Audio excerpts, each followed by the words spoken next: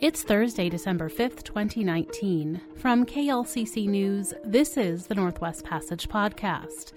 Eugene Police don't disproportionately target minorities, according to a recent state report. Some Oregon Christmas tree growers are facing tough times. Mountain snowpack is low for this time of year, and kids will be marching to urge action on climate this week in Eugene and around the world. We discuss these stories and more in this edition of the Northwest Passage. Support for the Northwest Passage comes from Columbia Bank, member FDIC. Hi, everybody. Thanks for joining us for this week's Northwest Passage podcast. I'm KLCC News Director Rachel McDonald. I'm the All Things Considered host, Angela Kellner. I'm reporting fellow Elizabeth Gabriel. And I'm reporter Chris Lehman. Let's start with you, Angela. Any news stories you'd like to share? Last week was Thanksgiving, and we didn't record a podcast. On Friday, after Thanksgiving, there was a story that came out about the high price of Christmas trees. So Oregon is the number one producer of Christmas trees. Here we have the great climate for it.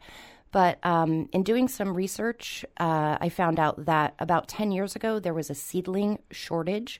So there weren't enough little tiny trees for the tree farmers to plant. An average Christmas tree takes about 7 to 10 years to reach maturity. So if you look back a decade ago when there weren't enough trees to plant, now that's coming to fruition that these Christmas tree farmers in Oregon don't have trees that are market size. So there's also been a number of family farms that have gone out of business. Christmas tree farming is a very labor-intensive, expensive undertaking. So the story from last Friday was saying that Christmas trees on average go for about $78. A lot of folks are kind of turning to the fake tree because they can buy it once and have it for a lifetime. So I thought that was kind of interesting that the Oregon Christmas tree farmers are so reliant on, the market. There's a huge demand for these trees. A lot of them get shipped to Mexico. So I thought that was kind of interesting. And then I read further into it, and it turns out that we had a couple of really hot summers a few years ago. So the drought contributed to the Christmas trees kind of being stunted. They don't irrigate the trees. They don't water them. They're just watered by rain. And so that was kind of hard for the trees as well. And then we found out on Monday of this week that there was a van of 13 Guatemalan migrant tree farmers, Christmas tree workers. They had worked on Thanksgiving. They were working at a Christmas tree farm in Corvallis. They had gone and picked up their paychecks, and they were driving home, and they were involved in a really serious crash. And 3 of them died, and 9 of them were injured. And so that was really hard to hear that, we want to get a beautiful Christmas tree in our home for the season, and workers are, risking their lives both on the, out in the field and then just driving home after a long day work. One other thing, so if you have sticker shock over the price of a Christmas tree when you go to the lot or the grocery store to buy one, you can get a $5 permit to go out to the National Forest and cut your own tree. I don't know if any of you have ever done that. It sounds kind of hard to me, but so you can go online and you can purchase the tree permit through the National Forest Service, or you can go to one of their offices and buy a permit. I believe you can buy up to 5 permits per family. There's a lot of rules around cutting down the tree and where you can go, and they do warn you that if you're going to head out to the forest, that you are prepared for winter weather and you have emergency supplies and extra food and someone knows where you're going.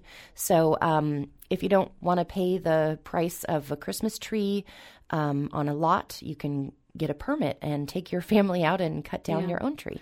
It sounds very romantic. I think there is kind of a dark side to that, too. I mean, you mentioned you need to know where you're going, and we have heard of, people getting lost in the woods in the winter weather. So, Elizabeth, you were reporting this week on a report that it was a statewide report on law enforcement in Oregon, and specifically you heard from the chief of the Eugene Police Department about this report they did on traffic and pedestrian stops. Right. So it's called the Statistical Transparency of Policing Report, also known as the STOPS program. House Bill 2355 was passed in 2017 and mandated that the state better track how they're policing and stopping people. And so basically the report found that police officers in Eugene were not disproportionately stopping people of color. However, it did find that out of the entire state, Eugene had the second highest number of stops that led to a search or an arrest. And so 8% of Eugene police stops led to a search, which is higher than the state average of 4.3%. However, despite all of this, despite those high numbers, Police Chief Chris Skinner said that he's overall pleased with the results, and he said that these do match the results that they did through their own citywide report, but he did state that there is more that needs to be done. But I do think good police departments try to do their own internal checks just to take the temperature of how things are going. What we don't want to do is be asleep at the wheel and then 5 years from now wonder how we got to a place where we're creating an inequitable and unfair practice in our policing with some of our minority community. And so we want to ask the question every year, and this mechanism will be a great mechanism for us to be able to keep track of that. So, Elizabeth, in the report, Eugene is pretty white. So it would be kind of surprising to me if the numbers of stops for people of color were higher, because it would mean they were really profiling them, that you're really looking at the color of the driver. In Eugene, it's not as common. I mean, there's just a lower population of people of color. Did Chief Skinner, or in your reporting, did you look into that at all in terms of how it would be different in Portland, where there is a higher percentage of people of color? The report did find that people of color in Portland were targeted more compared to white people in Portland. However, Chief Skinner does attribute Eugene's equities training as well as bias training to the reason why Eugene does not have a higher number. And like I said, since they have been tracking data like this since 2012, he believes that's another reason why Portland did have higher numbers than Eugene.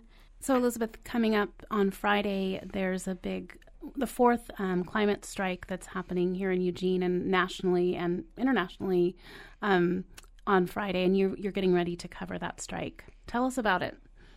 Yeah, so students in Eugene, or youth in Eugene, are participating in the worldwide climate strike. And specifically in Eugene, people are trying to get Governor Kate Brown to oppose the Jordan Cove pipeline. And essentially, they want her to speak out against it. And they're striking beginning at noon, walking to the federal courthouse. And then they are going to have a rally. And after that, they are marching to the Eugene Free Speech Plaza, in which there will be an art installation as well, in which people can interact with it and explain why they are in support of environmental justice. Okay. Well, thanks so much. Hey, Chris Lehman up there in Salem, tell us what you've been working on this week. Hey, Rachel and everyone else. So I turned to the weather this week, and we're always interested in the weather, of course. But at this time of year, we've start thinking about snow. We've had a few snowstorms up in the mountains so far this early winter season, but not very much apparently, because the Snowpack, which is something that is monitored very closely by scientists and climatologists and recreational-minded folks alike, the Snowpack in Oregon is much below where it normally is at this time of year. This week it's about 59% of the usual amount of snow on the ground, and it's even lower in parts of western Oregon. In fact, the Willamette watershed, that is the part of the state where the Willamette River drains from, which includes the Cascade Mountains sort of west of the crest, and that includes the Eugene area as well. The Willamette watershed only has 35% of its usual snowpack for this time of year. So that might be good if you get one of those permits to head out and cut down your own Christmas tree. You won't have to trudge through the snow, apparently, in a lot of places, especially below 5,000 feet elevation. It is concerning, though, because, of course, snowpack is what builds up and eventually melts and becomes the water that comes down the mountain in the form of our streams and rivers and refreshes the valley and makes it a habitable place to live, and agriculture benefits from it as well as animals. So it's a little bit early in the winter to sound the alarm just yet. We don't know what the weather is going to do in 2 or 3 weeks from now. We could have a series of major storms, or it could continue to be sort of dry and stagnant air.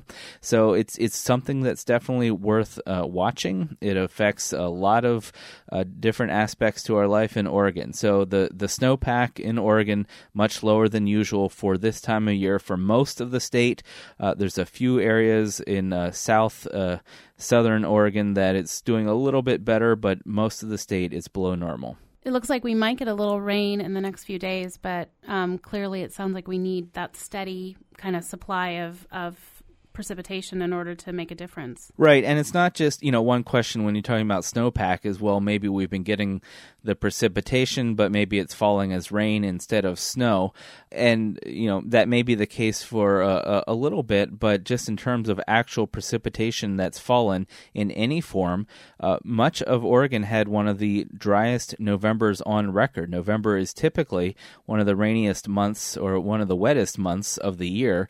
And some places, especially in the Willamette Valley, had among their second or third driest November on record.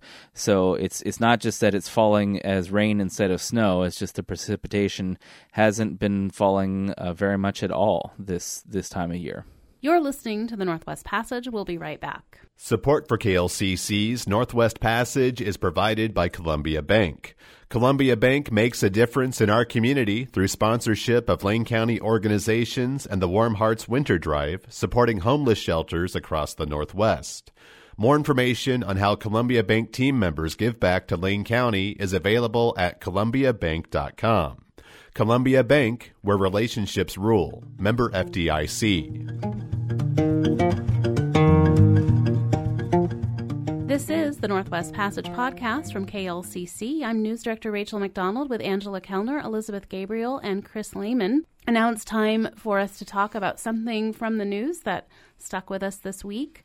Chris, can we start with you? Well, speaking of trees and holidays and that sort of thing, of course, one of the annual traditions for a lot of communities is the Christmas tree or holiday tree, as some places call it. That's often decorated with lights. Many communities celebrating the turning on of the lights this week. Always a fun thing, and that includes the state capitol building in Salem. They traditionally get a very large tree in the rotunda there. You can imagine there's quite a high ceiling, so you can get a pretty big tree in there once they get it in the doors and around some of the corners. Always a bit of a process, but what makes that tree so special for a lot of people is the model railroad display at the base of the tree. There is a train that runs around there with a little model village that includes some buildings in Salem, some buildings elsewhere in Oregon, and just some sort of made-up buildings. There's a little tunnel that the train runs through, and it's very fun, but the Salem Reporter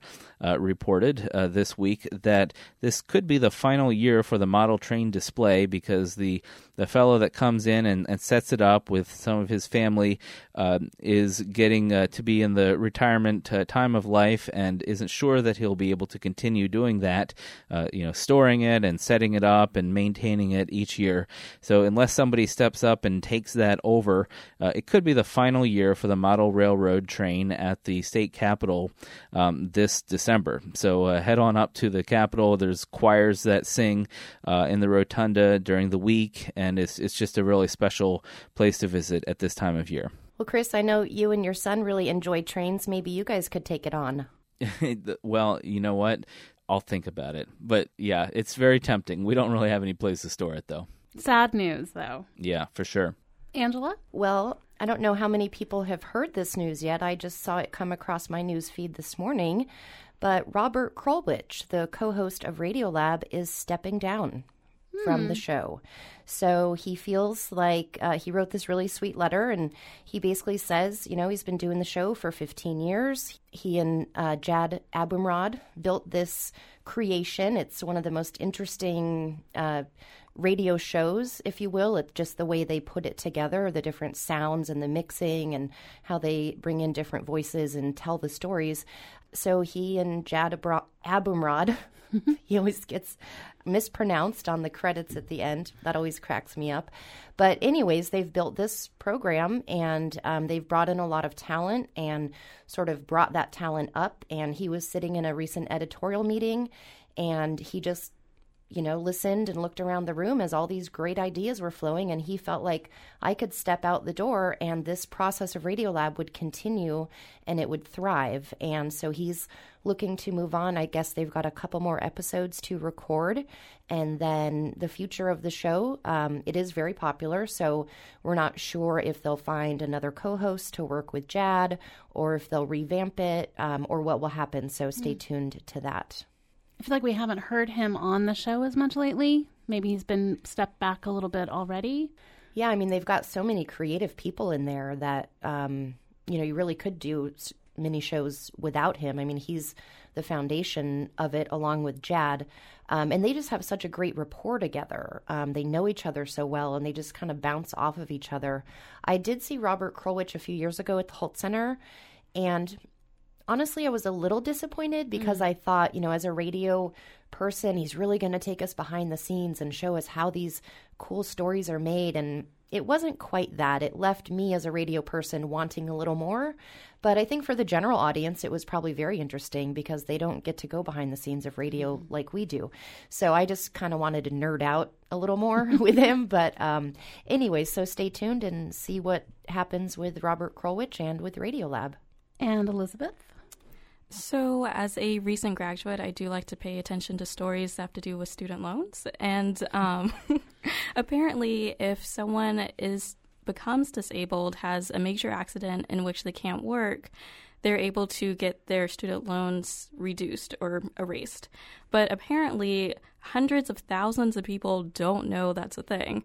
Basically, NPR looked into a story in which someone had a traffic accident in which they became paralyzed, I believe, and she is no longer able to work, and she, like many others, are trying to get their student loans erased, and they're basically kind of dragging their feet with it, not really doing it very quickly. And so I haven't fully read the story, but that's definitely something on my list that I'm paying attention to. Like you said, I wasn't aware that program existed. So, but it sounds like it's not necessarily as effective as one would hope. Right, exactly. Well, it doesn't seem like they would want to advertise it, right? Like the loan companies aren't like, hey, if you get disabled, you don't have to pay your loans. I mean, student loans, as you probably know, are like the one thing you can't ever write off on a bankruptcy. So it is something that is pretty hard to get out from under. So I can imagine that there's more to be done in that arena of helping people when they really need it. Yeah, and it's really great that NPR did a story like this because, like I said, as a recent graduate, I have no idea what I'm doing when it comes to student loans. So it's just a tricky area to navigate. So it's great that they're bringing awareness to this. Well, we're approaching the end of 2019, and that means critics are out with their top 10 lists of best movies, TV shows, and books of the year. And one of my favorite things this time of year is the NPR Book Concierge. It's an online interactive site with 350 books reviewed by NPR staff over 2019. And NPR's Petra Mayer was on All Things Considered earlier this week to talk about it. So the way it works is it's a giant visual matrix of this year more than 350 books, and they're all recommended by our staff and critics. And down one side of the page, if you're looking at it on your desktop, and then on mobile, it's slightly different. But there's a list of filters, straight up things like nonfiction, realistic fiction, science fiction. And then there's kind of what we call the subjective tags, which are the fun ones like ladies first or the dark side or book club ideas. Oh, yeah. So anyway, it's a fun way to just poke around and also find the next book you want to read. So I recommend it at npr.org. Thanks for joining us for this week's Northwest Passage podcasts. I'm KLCC News Director Rachel McDonald. I'm All Things Considered host Angela Kellner. Reporting fellow Elizabeth Gabriel. And I'm reporter Chris Lehman. Support for the Northwest Passage comes from Columbia Bank, member FDIC. Music for the Northwest Passage podcast is composed and performed by Don Latarski.